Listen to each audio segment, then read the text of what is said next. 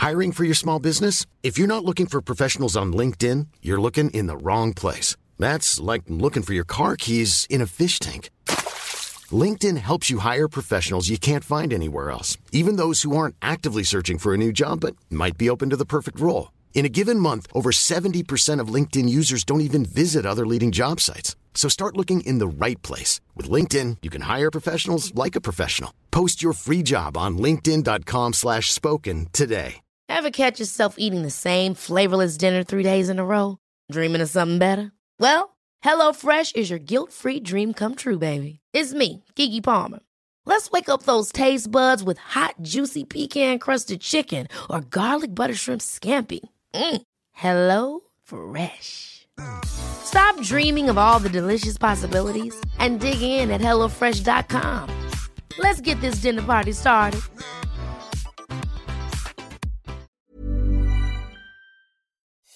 Hi, I'm Tom Daly, and this is Made with Love. As a pro diver, I thought I knew all about making the thing you love the thing you do. But en route to the Olympic podium, I found a new passion outside of the pool that helped me unlock my power within it. That passion was knitting. And you may think this sounds bonkers, but I believe knitting made me an Olympic champion. I've since swapped swimming trunks for slip stitches, pikes for patterns, and chlorine for cables. Knitting is a huge part of my life now, and I'm determined to help others do more of what they love too. So each week, a brilliant guest will be joining me to talk about turning passion into purpose, how they've made the thing they love a central part of what they do, and crucially, what lessons they've learned along the way.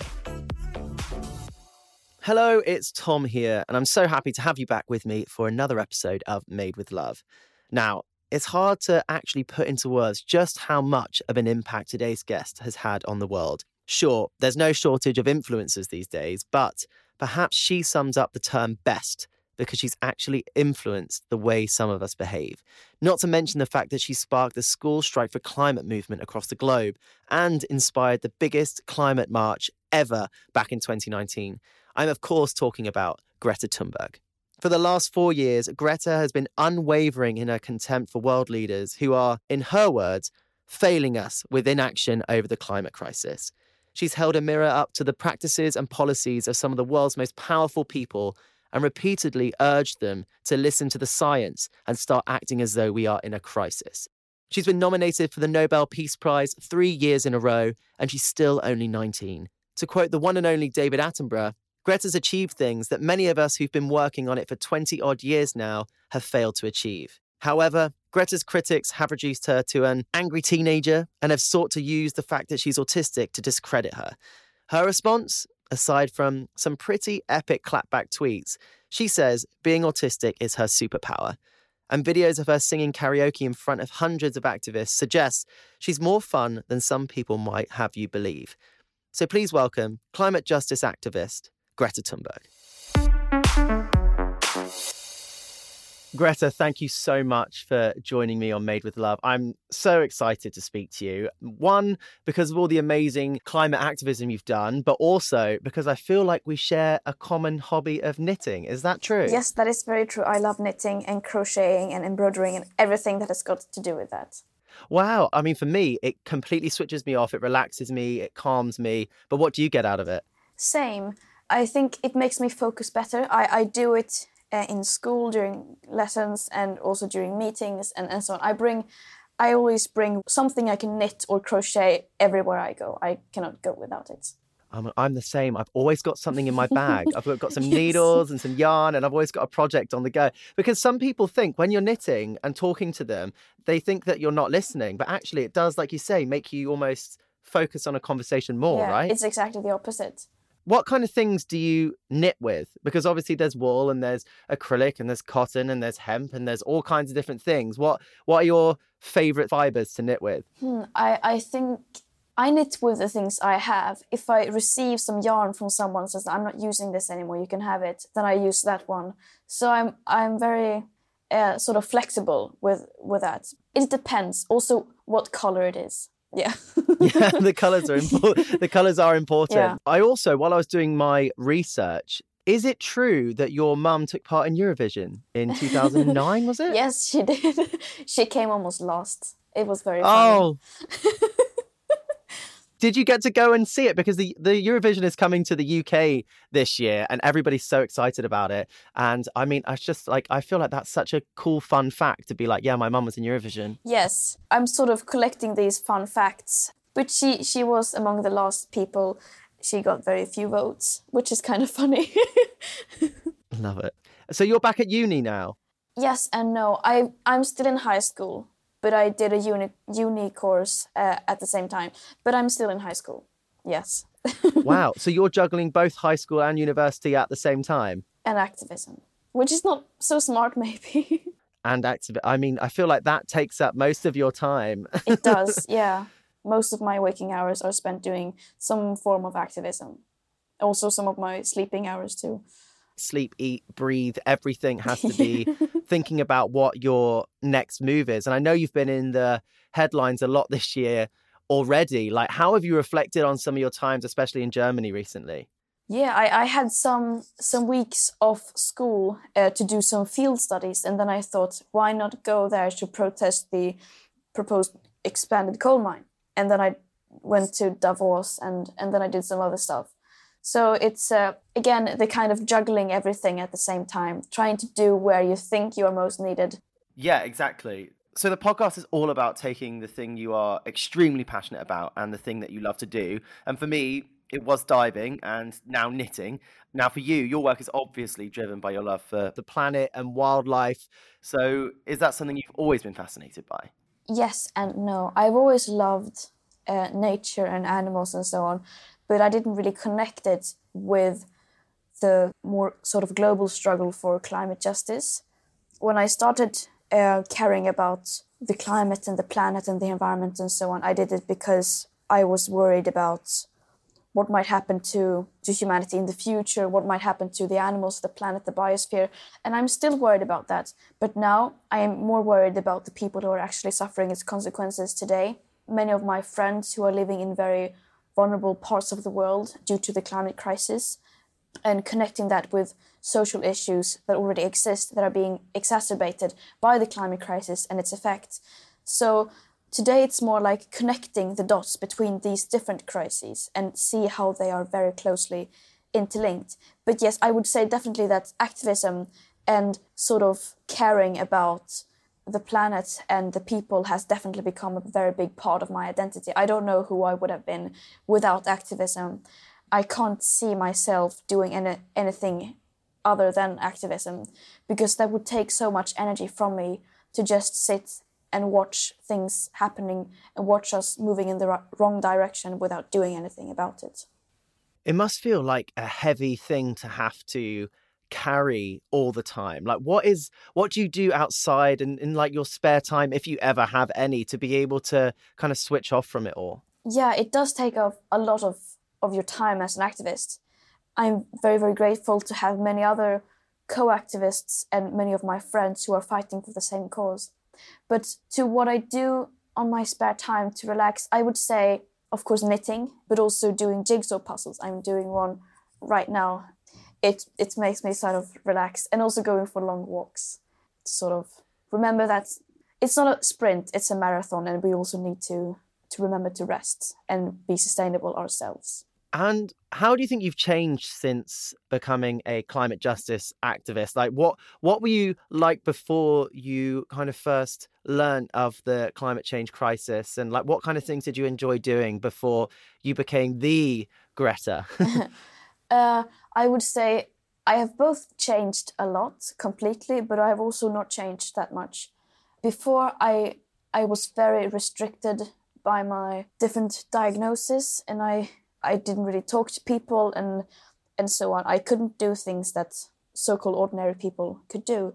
But by becoming an activist, I was more or less forced to be able to do those kinds of things. I was forced to be around people and learn to communicate, because I was very shy before, and I still am very shy and introvert. But now I'm using that in a way that does something good. I can focus on things I enjoy doing. I can focus on where I think I'm useful and where I can make a difference. But yeah, of course, I'm still that same person. I'm still autistic. That's not something that just disappears. But I'm dealing with it in a different way.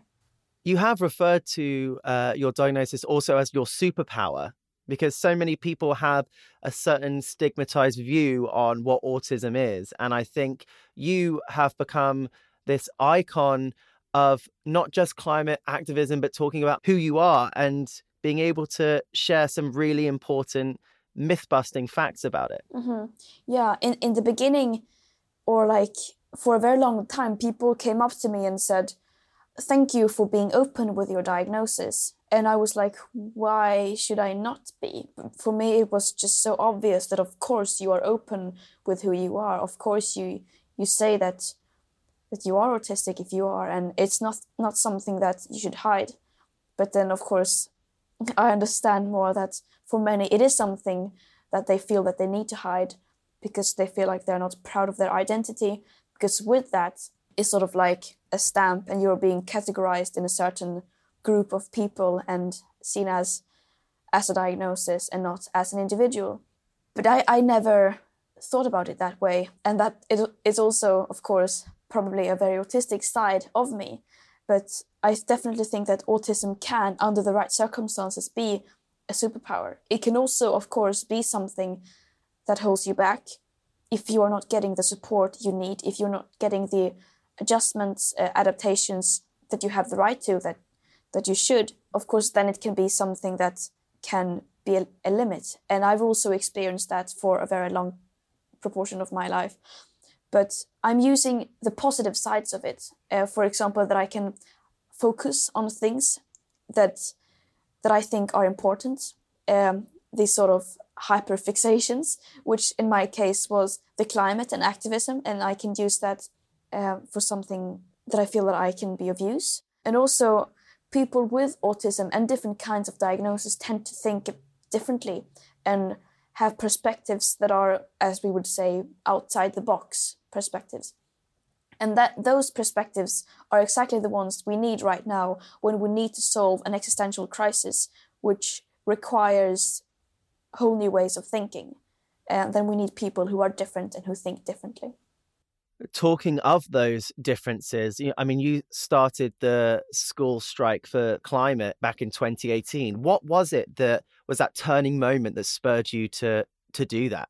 I think, of course, it was a long process. I first heard about the climate crisis when I was maybe 8 or 9 years old in school. And then by time I heard more things, and I couldn't really believe what people were saying, because if those things were true, then we would surely have done something about it by now. At least we would see some kind of reaction whatsoever on some level of society, but we weren't.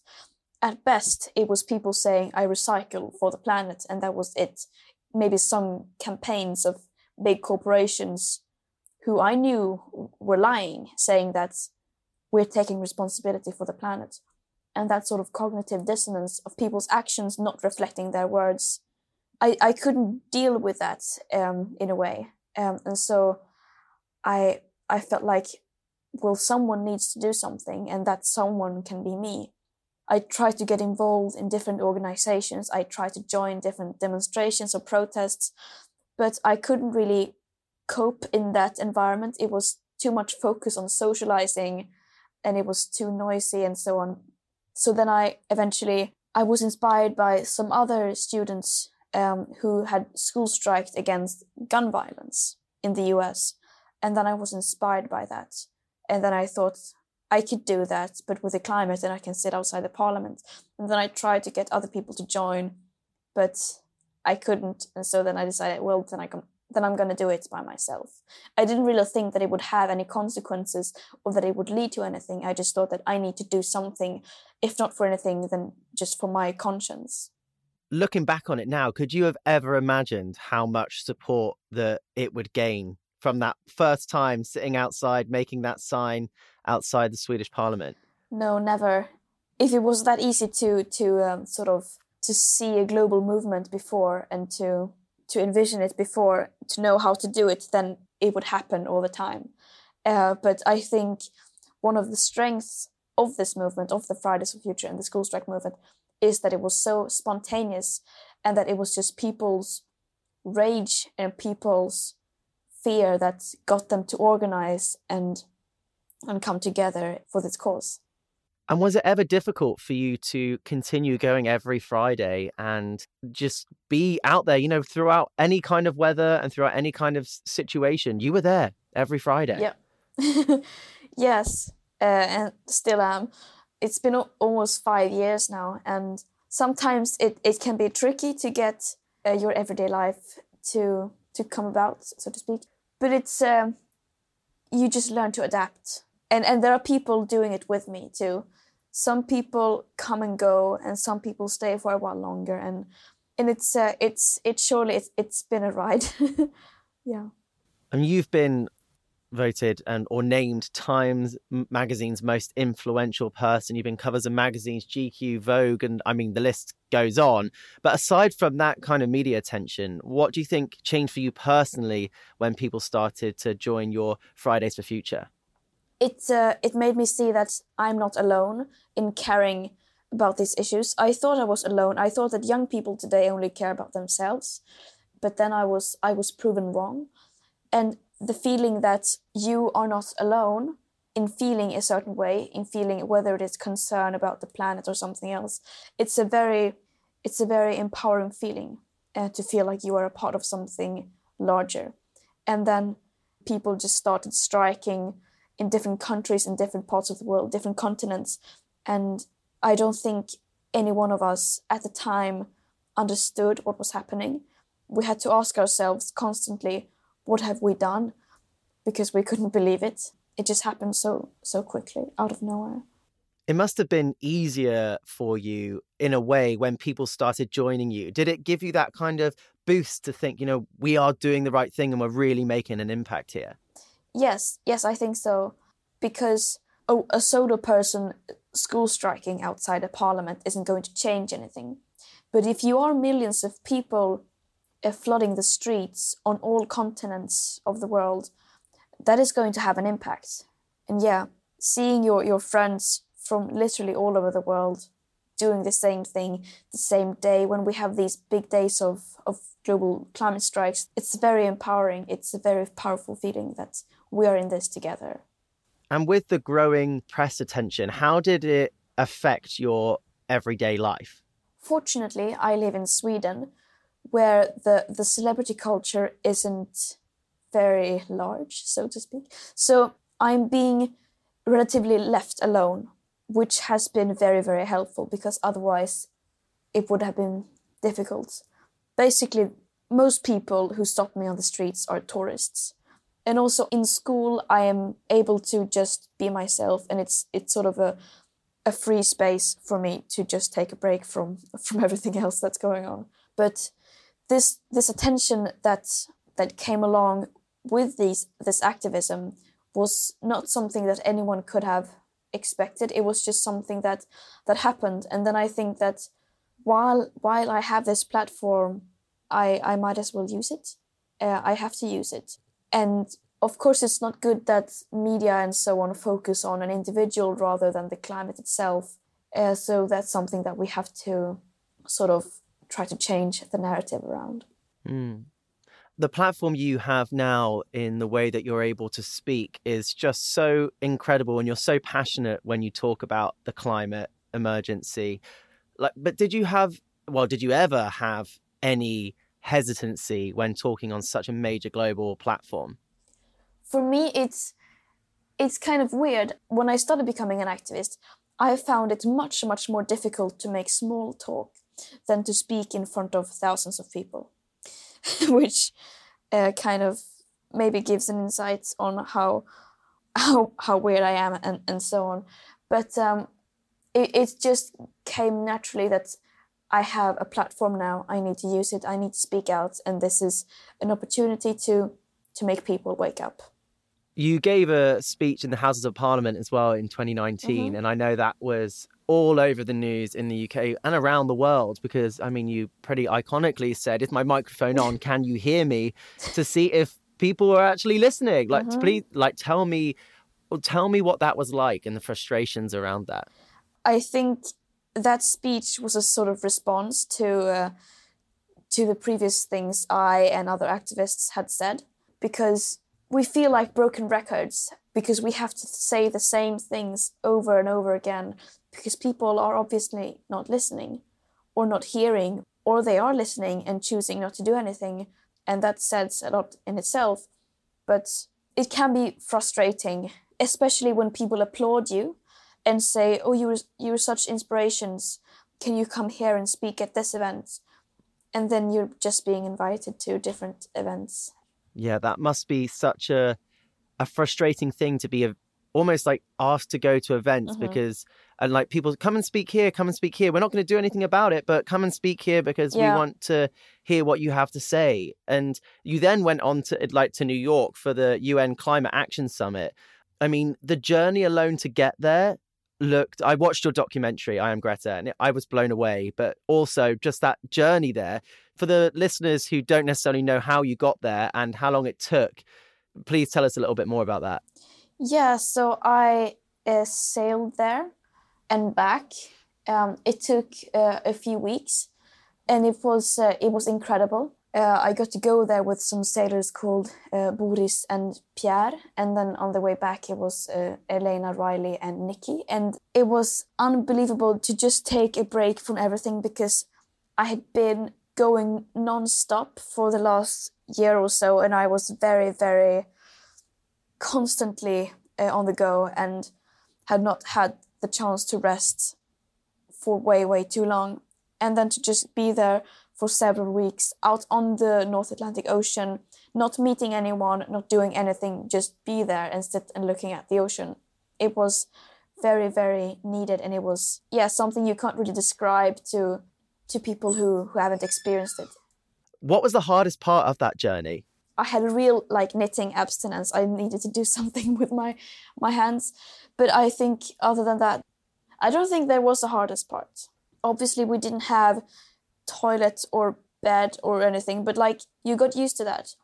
I think the hardest part was getting used to walking on land afterwards, when you had your sea legs and everything, and going from that extreme environment of solitude to another extreme environment with what felt like, at least, the whole of the world's press there when we sailed into the harbors, and going from that to New York, it's a phenomenon. Absolutely. Would you be able to tell us a little bit about why you felt it's so important to travel that way to New York? There were several reasons why. First of all, flying is one of the worst things you can do as an individual when it comes to the climate. It has a very large carbon footprint per capita, especially when we look at the aspect of equity. When we have such a limited amount of our carbon budgets to give us even a reasonable chance of staying below the 1.5 degree or even the 2 degree targets of global warming. And I don't think that me, a privileged girl from Sweden, I don't think that trip is justified. Looking at what is facing us, looking what people are experiencing right now, I have other ways that I can make my voice heard and that I can do. And also, it was also to remove the focus away from the individuals and say that these solutions don't exist. You can't live sustainably today. To be able to travel sustainably, you have to be offered someone to sail you across the Atlantic. And that's not something that people can do, which sort of shows the larger perspective of it.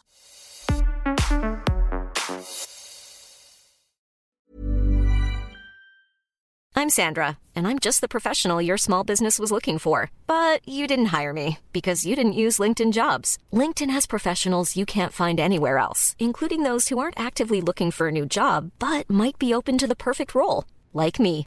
In a given month, over 70% of LinkedIn users don't visit other leading job sites. So if you're not looking on LinkedIn, you'll miss out on great candidates like Sandra. Start hiring professionals like a professional. Post your free job on linkedin.com/spoken today. Ever catch yourself eating the same flavorless dinner 3 days in a row? Dreaming of something better? Well, HelloFresh is your guilt-free dream come true, baby. It's me, Keke Palmer. Let's wake up those taste buds with hot, juicy pecan-crusted chicken or garlic butter shrimp scampi. Hello Fresh. Stop dreaming of all the delicious possibilities and dig in at HelloFresh.com. Let's get this dinner party started.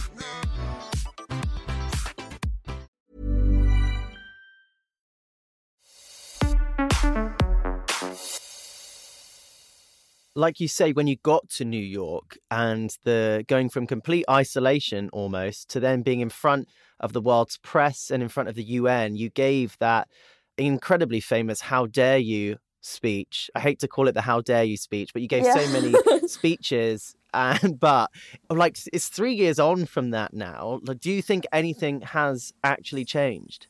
It depends on how you see it. Some things have changed for the worse. The concentration level of CO2 in the atmosphere is higher now. We are seeing more extreme weather events and more people are being affected, losing their lives and livelihoods due to the climate crisis. But also, on the other hand, we are seeing more people engaged. We are seeing more people, at least what it seems, to be more concerned about this. The facts are kind of undeniable now. I mean, they have been for a while, but we can't ignore the effects of the climate emergency anymore. And I think that is something big that has changed. And it probably does not help as well when you have very influential people like Trump and Bolsonaro and people on social media tweeting you and like throwing all kinds of different things at you. How do you deal with those kinds of, I guess, torments in a way? Most of those people are just people hiding behind a screen because they are too scared of doing anything on their own because they don't have a life, to be blunt. But of course, there are many people who know what they do and who have purposely misled and deceived the public when it comes to the climate emergency. There are some people who are continuing to make very, very large amounts of money on the planet continuing being destroyed and on people continuing to suffer. And those people have done so much harm in the world and they need to be held accountable for that. But when it comes to trolls on the internet and people who feel threatened by this, it's just a bit tragic that they spend their time sitting trolling people online rather than doing something themselves, because there's so much that you can do. There are so many problems in the world that you can try to solve instead of complaining online. But the fact that people are doing it shows also that we are having an impact. They wouldn't be spending their time doing that if we didn't have an impact and if we didn't achieve anything. After some of your speeches and some of your tweets, some people, which it makes me laugh now, started to brand you as an angry teenager. And the funny thing is it, like you say, you laughed and it amuses you. Like, why does it amuse you? That's just a sort of image that different kinds of people from all directions, media, trolls, and so on, have created this image of a person to generate clicks and interactions online. And it's obviously not a person. That's just something else that they're using for their purpose, whether it is to hate or spread misinformation or whatever. Sadly, that's how the world works. But it can also be a very big source of entertainment for me. I'm very easily entertained. So I use it as, when I see like memes, people make fun of me, then I take credit for those memes myself. And you have to do the best of it with what people give you. Honestly, some of the tweets that you've thrown back and the fact, my favorite thing that you ever did, other than the Tate Brothers stuff recently, was when Trump called you that angry kid, yes. angry teenager, and then you put it in your bio of your Twitter. I love that sense of humor. Where do you think you get that sense of humor from? I don't know, but I know that it started earlier. Some people who were bullies gave me like mocking nicknames, and then I used them later to like reclaim them myself. And so I just think that I do that when people say those kinds of stuff. It's just very, very funny that some of the most powerful people in the world are like seriously threatened by teenagers. It's very easy to just make fun of it. It is also very fun. On the flip side of that, I'm also really interested to No. What part does dancing play in keeping you happy and motivated, which I did a bit of reading on? Dancing. That's just things that you do as a young person, or at least many people do, just to have fun and to not care, to just do something by yourself that no one is supposed to witness. You're doing your own concert in the shower, and you're living your best life. Doing the Macarena at inappropriate places is my thing. I love that. And the Macarena's the best. Yes. But when it comes to, there's so many misconceptions when it comes to the climate crisis in terms of what's on social media. And people seem to always listen to lots of very influential people on the internet rather than listening to the science. Yeah. And why do you think that is?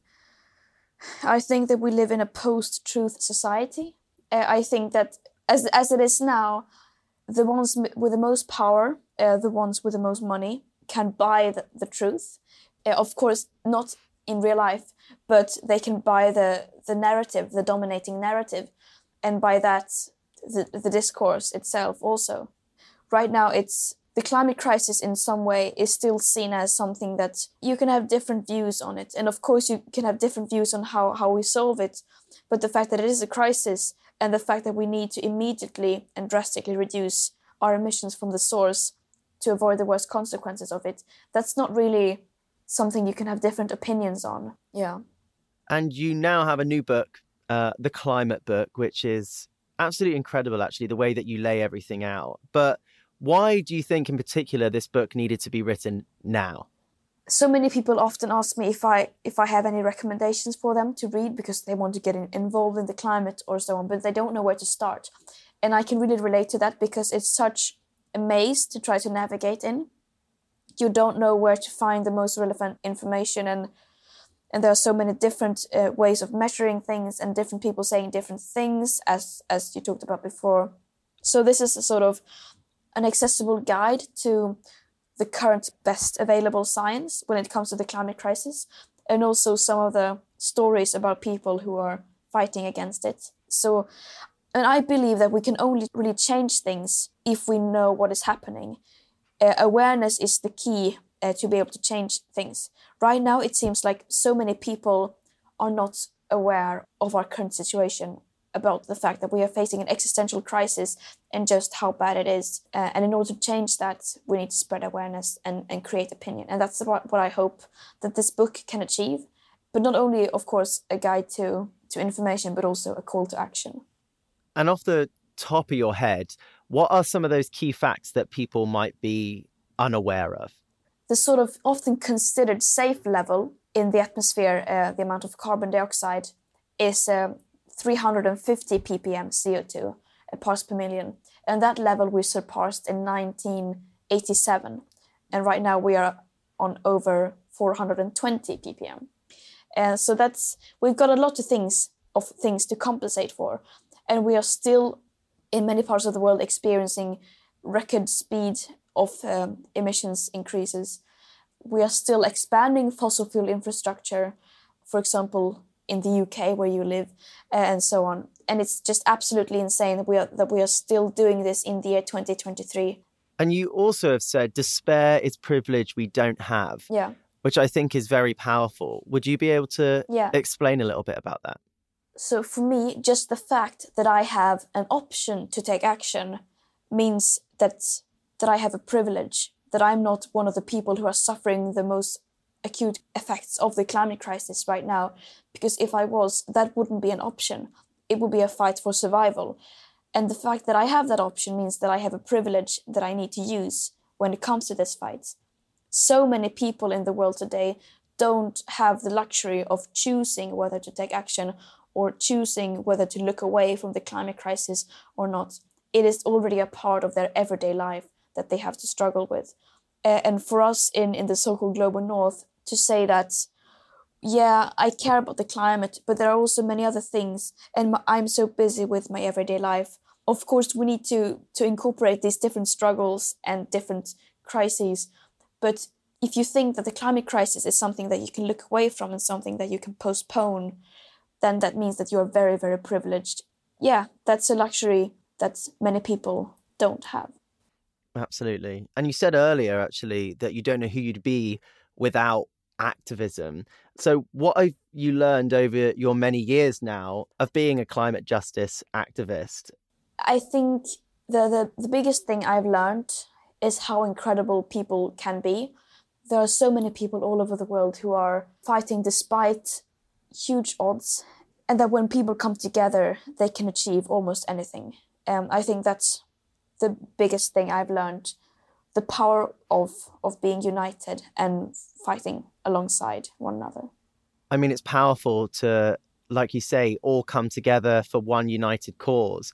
But what advice do you have to anyone that's wanting to get into any kind of activism?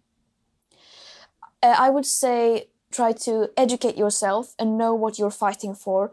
Keep reminding yourself what you are fighting for, and also find people who think alike and who share the same values as you. That is something that we need to keep in mind.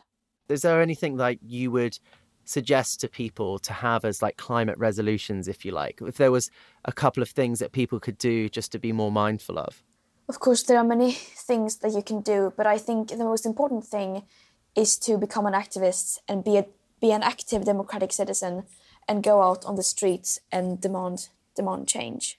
I think that's by far the biggest thing that we can do as individuals. Amazing. Like, make your voice heard.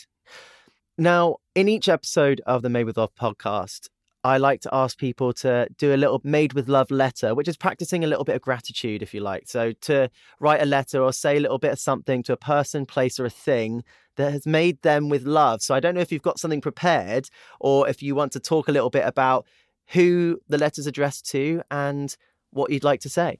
I think I want to address this to Eli Kult, which is FFF Sweden and our friend group. A direct translation would be the Moose Cult. There's a long story behind it. I want to say thank you to each and every one of you. It's a privilege to be able to be in the climate movement with you, to fight alongside you, and to be friends with all of you. You are such amazing people, and my life would not be the same without you. And I hope that you know how special you are, and I hope that you never give up the fight. Oh, that's so sweet. They're going to absolutely love to hear that. What are some of the ways that they've been able to help and support you? I mean, we do basically most things together when it comes to activism. We talk every day, and we stick with each other. We're always there to support each other, and it's because it can be very difficult to be an activist in these days because there are so many horrible things going on in the world, and it feels like you are facing such big and powerful forces, people who are working against you and who want you to fail and who are actively trying to make you fail, whether it is hate or mock or threats, or whether it is to just deceive the public debate or so on, and to have friends alongside you and people who are fighting for the same thing, it's invaluable. Sounds very special. Like, what kind of things do you do when you get to hang out in person as well? Most of the things we do when we hang out in person is strike and have demonstrations. but Okay, yeah. Otherwise, all possible different kinds of things. Yeah. And we've talked about lots of different subjects today, and there's lots of reasons to be worried. But what makes you happy and hopeful for the future? The fact that there are people trying, and the fact that there are people doing things. That's the thing that keeps me going, because I believe that hope only comes from action, and that we shouldn't be looking blindly for hope, but rather try to create that hope ourselves. And I am one of many people who are trying to do that. That's amazing. And it's not just, like you said, it's not just about you, it's about everybody doing their part, everybody getting involved. So it's just been absolutely amazing to talk to you. And I would love to be able to, as a fellow knitter, fellow crocheter, fellow crafter, what would you say to the Made with Love community about your experiences with knitting? It's it's been a very big lifesaver for me, I would say. It has served different purposes in different parts of my life. Right now, it's something that keeps me grounded, kind of, which is, invaluable in these times. I have sent you a knit kit and it's on the way. Nice. And I can't wait to hopefully it arrives safely and you're able to get it and get knitting and get making something fabulous. But again, I just want to say a massive thank you for taking the time to speak with me today. Thank you too. It was a pleasure. Greta's book, The Climate Book, is out and you should definitely go check it out.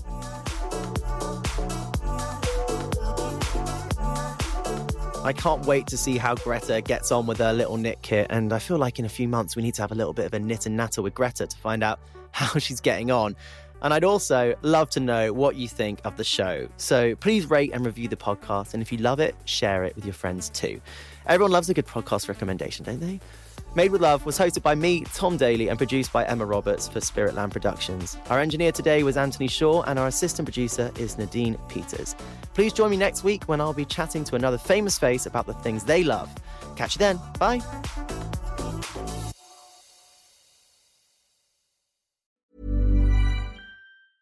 Ever catch yourself eating the same flavorless dinner 3 days in a row? Dreaming of something better? Well, HelloFresh is your guilt-free dream come true, baby. It's me, Keke Palmer. Let's wake up those taste buds with hot, juicy pecan-crusted chicken or garlic butter shrimp scampi. Hello Fresh.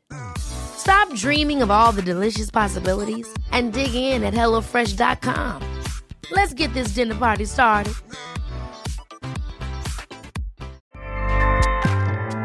Acast powers the world's best podcasts. Here's a show that we recommend. This is Roundabout Season 2, and we're back to share more stories from the road and the memories made along the way. We're talking rest stops, if we're stopping to get gas. You will be timed. You will be for sure. Misguided plans. I grew up in the city, so I have a healthy fear of real extreme darkness. This was like wilderness. A lot of laughs. Y'all weird, but you were different. Like, you were real different, bro. I can't really put my finger on it. And so much more. Just goes to show that unexpected things sometimes are the best when it comes to a road trip.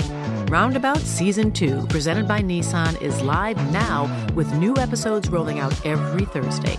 Listen and subscribe wherever you get your podcasts.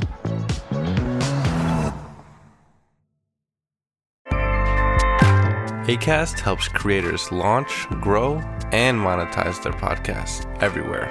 Acast.com.